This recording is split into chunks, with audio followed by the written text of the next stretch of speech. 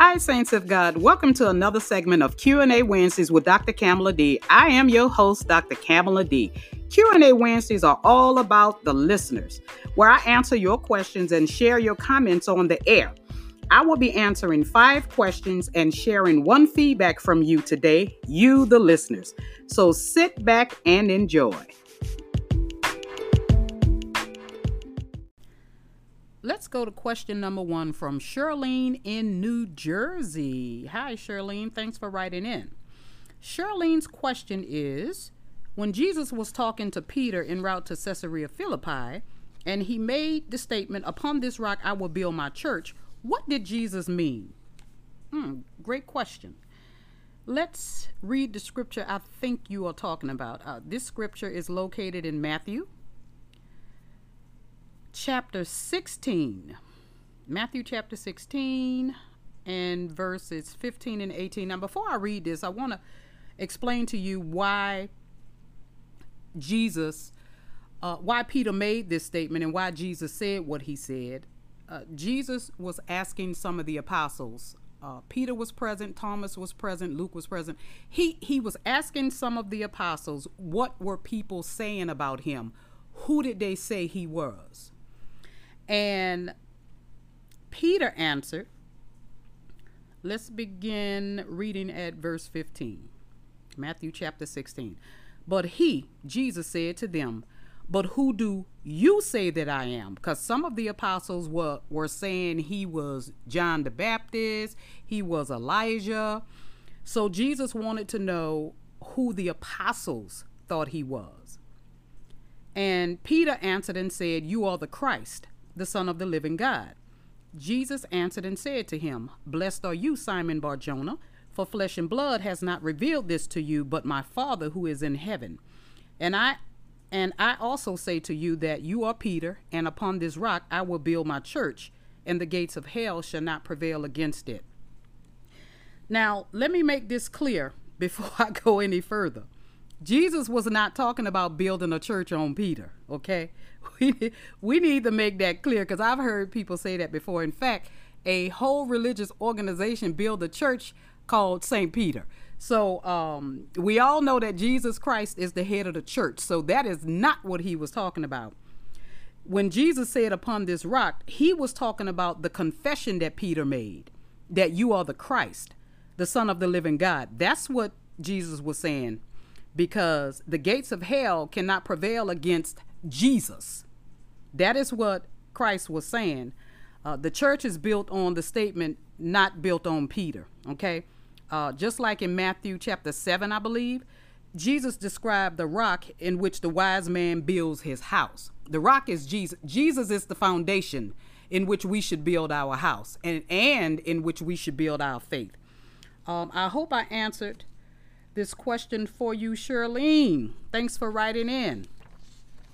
Question number 2 is from Tammy in Los Angeles, California. Hi, Tammy in Los Angeles, California. Tammy's question is, when Jesus said, "In my Father's house are many mansions," was he referring to many ways to get to God? Often people use this scripture to try to convince me that there is more than one way to get to God. Oh, my Lord. Have mercy, Father. Tammy, this is an excellent question, and I am more than happy to answer this for you. No. This scripture does not mean that there are more ways to get to God.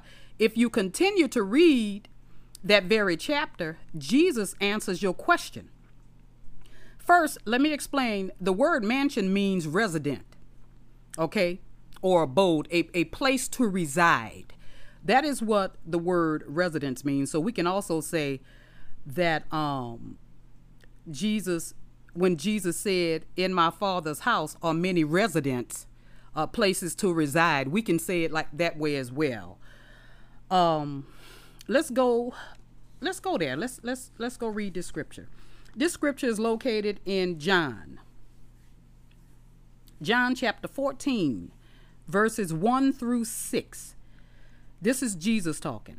"Let not your heart be troubled. You believe in God, believe also in me. In my Father's house are many mansions.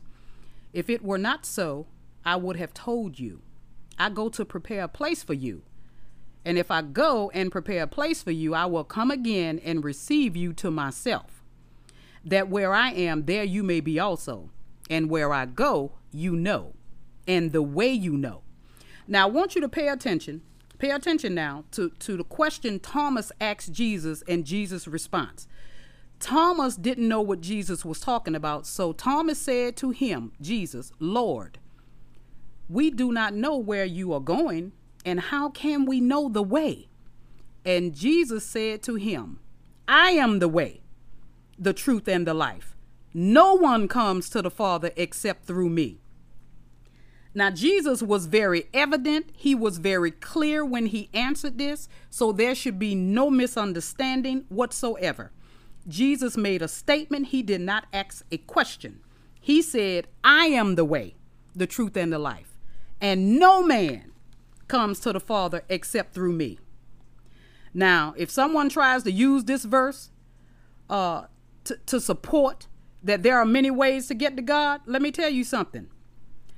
You tell them first that the word mansion means residence. So what Jesus in essence was saying is that there are enough places up there for you. There are many mansions, but he made it clear that he is the way, the truth, and the life, and no man comes to the Father except through him. Jesus was either crazy, or he is or was who he said he was.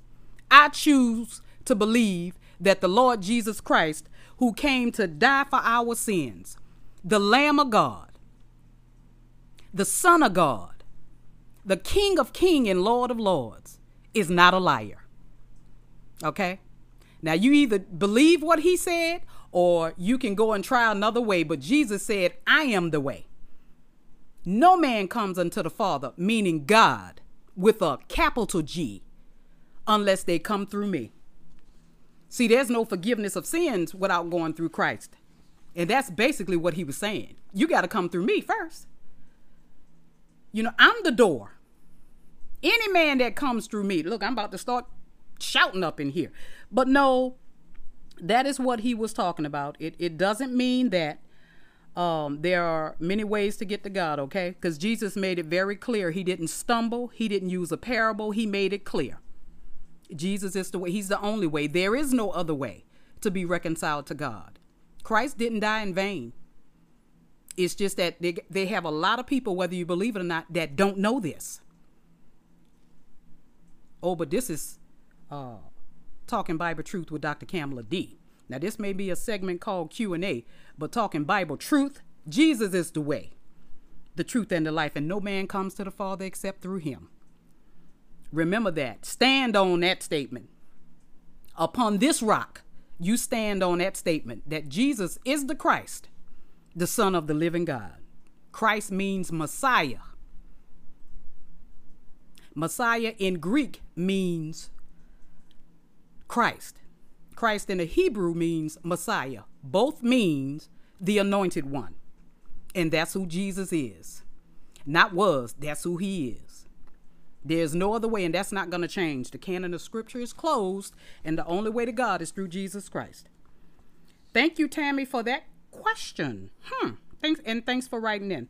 Now, question number 3 is from Barbara in Atlanta. What does the kingdom of God is not meat and drink mean? Barbara in Atlanta. Let's go to that scripture, Barbara. I assume you are talking about Romans chapter 14, because y'all are not giving me the scriptures. I guess y'all say I'm going to find them. Okay. Romans chapter 14, verses 14 and 17. Let's begin at verse 14. For the kingdom of God is not eating and drinking, but righteousness and peace and joy in the Holy Spirit. Now, you need to understand who Paul was talking to and why. Paul was talking to new converts in Christ. And you got to remember where they came from. They were following Judaism. They were following the laws of Moses. They were following certain traditions when it comes to eating. They could not eat meat, eat certain meat. So what happened was we had some who were still eating meat. we had some who were only eating vegetables, and they were going back and forth. So what Paul was saying is, look, stop judging one another. By those we know who eat meat. Paul was saying, Paul was explaining to them, and trust me, I am extremely tired, but I refuse to not do this segment today because I am under obligation. So bear with me now. But Paul explained to them that we shouldn't judge one another. God is over all of them, and we shall all stand before the judgment seat of Christ. And so he made that statement saying, look, the kingdom of God has nothing to do with eating or drinking. Absolutely nothing. The kingdom of God is about peace and righteousness. That's basically what Paul was saying. He was telling them that what they were arguing about really meant nothing. It didn't mean anything. We all must give an account to God for our behavior, so we shouldn't put a stumbling block in our brother's way. God is a God of peace, joy, and love in the Holy Spirit. So we shouldn't be arguing over that petty stuff that means nothing. Okay? I hope this answers your question, Barbara. Thanks for writing in. Question number 4 from Kevin in Texas. Oh my God, Kevin. You must be a new listener of Q&A Wednesdays with Dr. Kamala D. I love this question because those who are listening will find out that there is only one way to get to God, my brother. Kevin wants to know, what must I do to be saved? That's easy, Kevin. So I want to share several scriptures pertaining to this. So let's go to Acts first. Acts chapter 16. Yes. Go to Acts chapter 16. This is when Paul and Silas were in jail. God loosed their chains and unlocked the doors to the prison so that they can get out. But when the jailer woke up, the jailer was asleep. He thought the prisoners had escaped and was getting ready to kill himself. But Paul and Silas stopped him and told him that they were still there and that there was no need for him to harm himself. So it was at that moment that the jailer realized that Paul and Silas were true men of God. He knew they were true men of God. So we're going to read Acts chapter 16, verse 30 and 31. Okay. This is the jailer talking. And he brought them out of the prison and said, Sirs, talking to Paul and Silas, what must I do to be saved? Now the response from these apostles has and will never change. It's never going to change. They said to him, believe on the Lord Jesus Christ, and you will be saved, you and your household. And that's if they believed as well. But this response will never change. Believe on the Lord Jesus Christ, and you will be saved, you and your household. Now, this scripture coincides with Romans chapter 10 and verse 9, that if you confess with your mouth the Lord Jesus and believe in your heart that God raised him from the dead, you will be saved. Okay? And both of these scriptures also confirm and support what Jesus said in John 14, verse 6, that Christ is the only way to salvation, which is eternal life with God. And there is no other name given among men by which we must be saved. That's found in Acts 4 and 12. Now, I hope to God I answered this question for you. Thanks for writing in, Kevin. There is no other name given among men by which we must be saved other than the name of Jesus Christ. Romans 10 and 9, I want you to write that in your heart. Keep it in your wallet, that if you confess with your mouth the Lord Jesus and believe in your heart that God has raised him from the dead, you will be saved. Confessing that Jesus is Lord and receiving it and believing it in your heart has to go together. You can't do one without the other. You can't. Because you can believe in Jesus in your heart, but what are you believing about him? Do you believe he walked the earth? Believing that Jesus was here and that he was just an apostle can't save you. There are a lot of religions that confess Jesus. As a matter of fact, when they wrote their book, they took the name Jesus out of the Bible, but they changed the story. So what are you believing? You have to believe in your heart and confess that he is Lord and Savior in order for you to be saved. A lot of people say it's the name of Jesus, but it doesn't mean nothing. You got to confess that he is Lord and that he is Savior. So that word was for everybody. That was a little extra from Kevin's question. Question number 5, which is our last question. It's from Kim in Atlanta. Wait, we had three from Atlanta today. Okay, Atlanta. Kim wants to know, does God have a problem with rich people? The answer to that question, Kim, is no. No, God doesn't have a problem with rich people. There are a lot of wealthy Christians in the body of Christ, and it is okay with God. Now, I'm going to show you about 3 scriptures on this one, because I want you to really truly understand this. We are not to look down and disrespect wealthy people in the body of Christ. God has a problem when your faith is in your money and not in God. That's what God has a problem with. You know, you cannot serve man and mammon. Mammon is money. Now I'm going to share 3 scriptures with you. Now, Matthew chapter 6 and verse 24 is one of them. No one can serve 2 masters, for either he will hate the one and love the other, or else he will be loyal to the one and despise the other. You cannot serve God and mammon. You cannot serve God and money. Okay? Now, if your faith is in your money, that is who your God is. And the last I checked, you have to confess with your mouth the Lord Jesus and believe in your heart that God raised him from the dead and you shall be saved. So if your faith is in your money, let's see if your money can get you to heaven when your spirit leaves your body. Now, I want to read Mark chapter 10. Go to Mark chapter 10. I'm going to read this from the New King James Version. The last scripture I want to read from the Amplified Version. So let me pull out my Bible. And I want to read Mark chapter 10, starting at verse 17.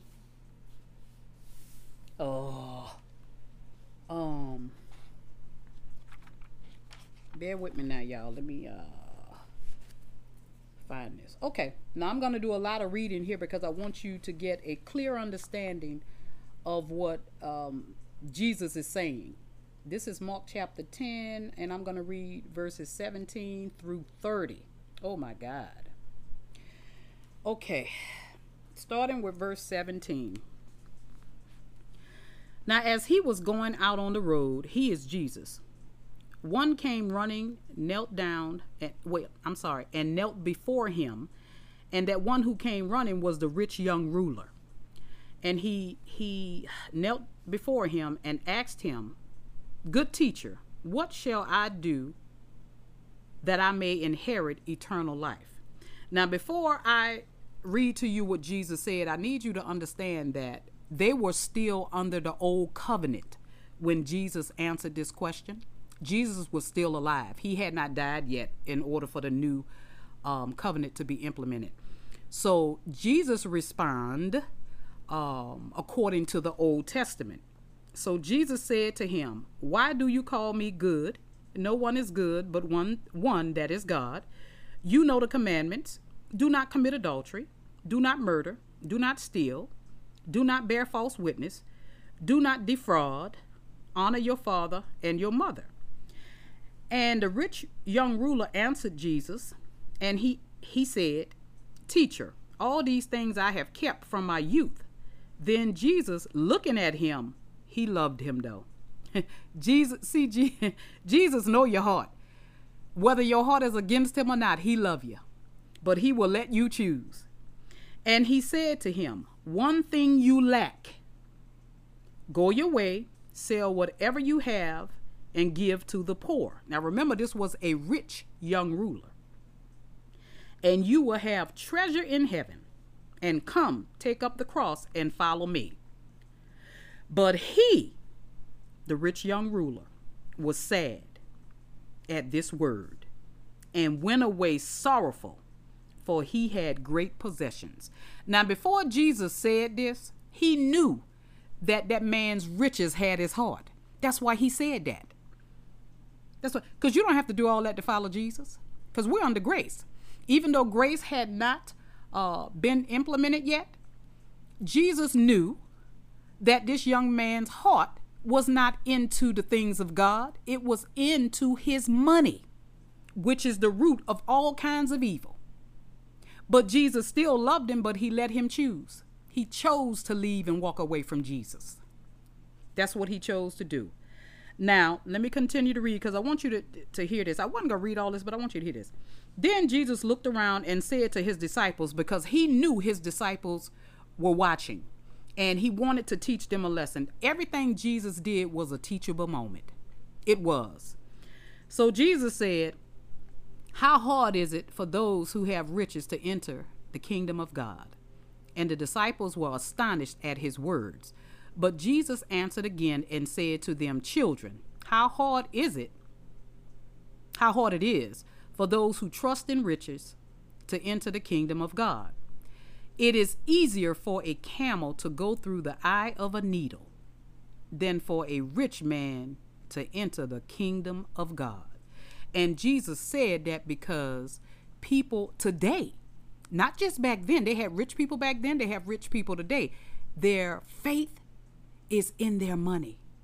They worship money. And let me tell you, you cannot worship God and worship money at the same time. God can't reside in your heart if you have another God there. You know we serve a jealous God. If you have another God in your heart, I'm sorry, God won't come in, and he will not set up his shop. He will not abode with you if you have another God there. Now, and then his disciples said this, and they were greatly astonished, saying among themselves, who then can be saved? But Jesus looked at them and said, with men it is impossible, but not with God, for with God all things are possible. Then Peter began to say to him, see, we have left all and followed you. So Jesus answered and said, now I want you to listen to this very carefully. This is verse 29 and 30. Very carefully to what Jesus just is getting ready to say. So anyone under the sound of my voice who think that you have to be poor to follow Jesus, Jesus just cleared this up right here. And see, the rich young ruler didn't know this. He didn't know this. He chose to follow his money. He left away sorrowful because he had great riches. But Jesus didn't feel the need to tell him this. He don't want you to follow him so that you can be rich. But listen to what Jesus said. He said, surely I say to you, there is no one who has left house or brothers or sisters or father or mother or wife or children or lands for my sake and the gospel's, who shall not receive 100-fold, meaning plentyfold, 100-fold now in this time. Wait. He said in this time. He not saying after you leave here. He said in this time, houses and brothers and sisters and mothers and children and lands, but with persecution. And in the age to come, eternal life. But many who are first will be last, and the last first. He's talking about the rich people whose faith is in their money. Did you hear what Jesus said? He said, no, when you follow me, in this time you shall have houses and lands.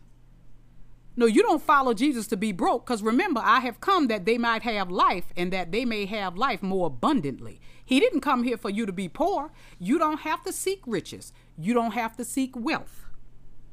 Okay? Now, I want you to go to 1 Timothy. 1 Timothy chapter 6.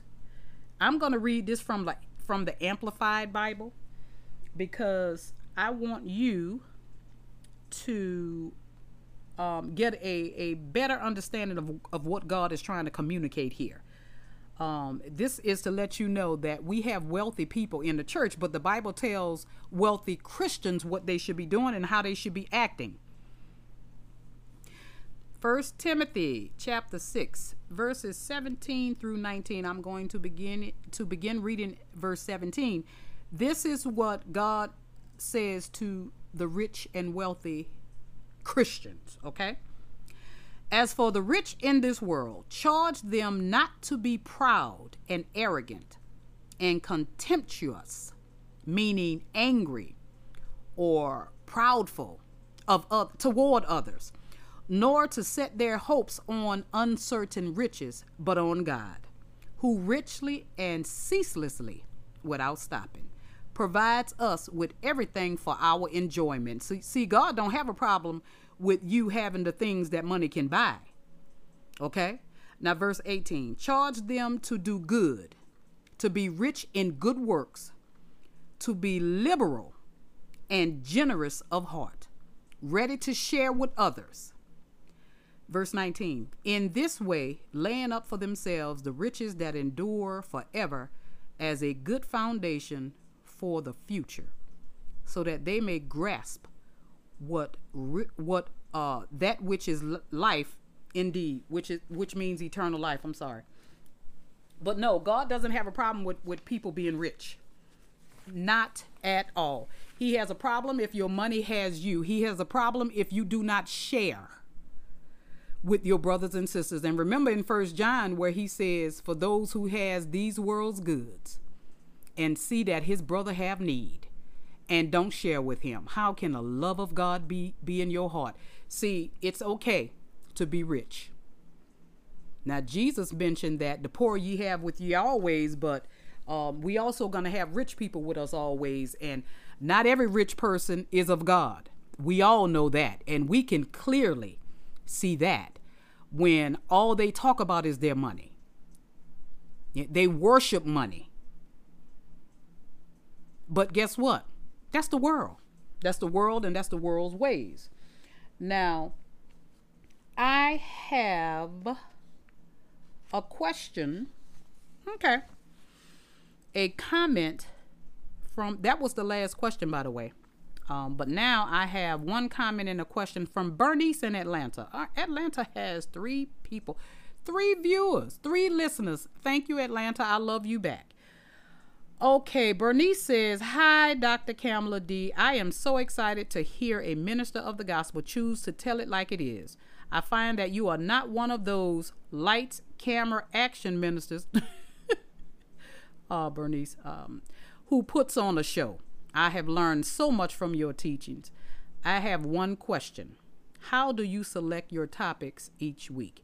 First, Bernice, I want to thank you for those kind words, but I want to make sure everyone understand where I'm coming from. I do this as a minister of the gospel of Jesus Christ to rightly divide the truth. The truth is Jesus. The truth is in God's word. The truth is in the Holy Bible. And to God be the glory for that. I praise God every day. I thank him for this platform. I thank him for the listeners. It is him who is going to choose who need to hear this message. But I really appreciate those kind words, and I'm glad you are learning something, because I do it for that. Now, how I choose the topics, my topics are based on conversations I have with people, what I see on social media, including on television. That determines what topic I'm going to choose and the information I'm going to share. Because when I hold conversations with people and we start talking about God and the Lord and what they believe and what they have been taught over the years, it is God who instills in my heart, you know what, you need to teach on this, because this isn't the only person who doesn't have my word. Okay. God reveals to me, and I didn't know any minister under the sound of my voice, you know, those who study, because I study at least 8 hours a day. I am so filled with the word of God. I can be in the store and all of a sudden a sermon will pop up in my head. And I know other ministers that are friends of mine. The same thing happens to them. I mean, sermons are popping. And if I don't write them down, I can write down the topic and the information that I'm going to share during that segment or that teaching session. It comes later. But the topic pops up in my head and I know that's God. So I keep a notepad with me and I write it down based on what I may see, what I may hear in public. My goal is to get the truth out. Because I know everybody don't know the truth. I do know that God loves everyone and he does not want any man to perish. He doesn't. He wants every man to be saved. Unfortunately, every man is not going to be saved. But here's the key to what I just said. We don't know which people are going to be saved and which people aren't. We don't know. Only God knows. Just like Jesus knew that rich young ruler was going to refused to follow him. He was not going to take up his cross and follow Christ. He was not going to go give up his money and give it to the poor. And apparently the rich young ruler knew Jesus was somebody special for him to come to Jesus. Okay. When you go to Jesus, God searches your heart to see if it's real. Because there are a lot of people that's coming to Jesus and then when they find out, oh, I got to be nice. Oh, no. It's not that you have to be nice. Is that if you accept Christ as your Lord and Savior and believe in your heart that God raised him from the dead, there will be a transformation with your heart. I had a transformation with my heart. Trust me, I am a completely different person. Completely.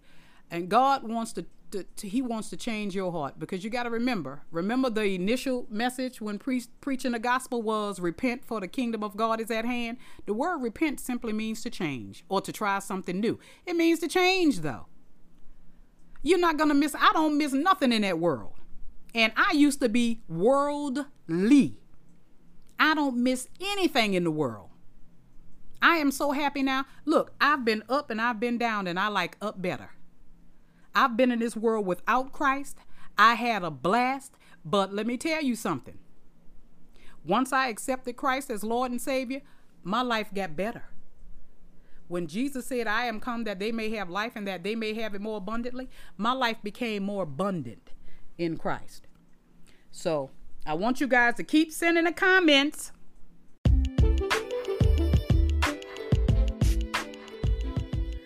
I hope you enjoyed today's segment of Q&A Wednesday with Dr. Kamala D. Praise God for another day and another opportunity for you to learn the truth. Please continue to send your questions and comments to trustgod55.cd@gmail.com or go to my Anchor Podcast homepage and click the Send Voice Message button and record your question or comment. You can also support this podcast financially by clicking on the Support This Podcast button on my Anchor homepage. Until next time, we walk by faith, not by sight. Faith comes by hearing and hearing by the word of God. This is your host, Dr. Kamala D., rightly dividing the truth in peace and love. See you next time.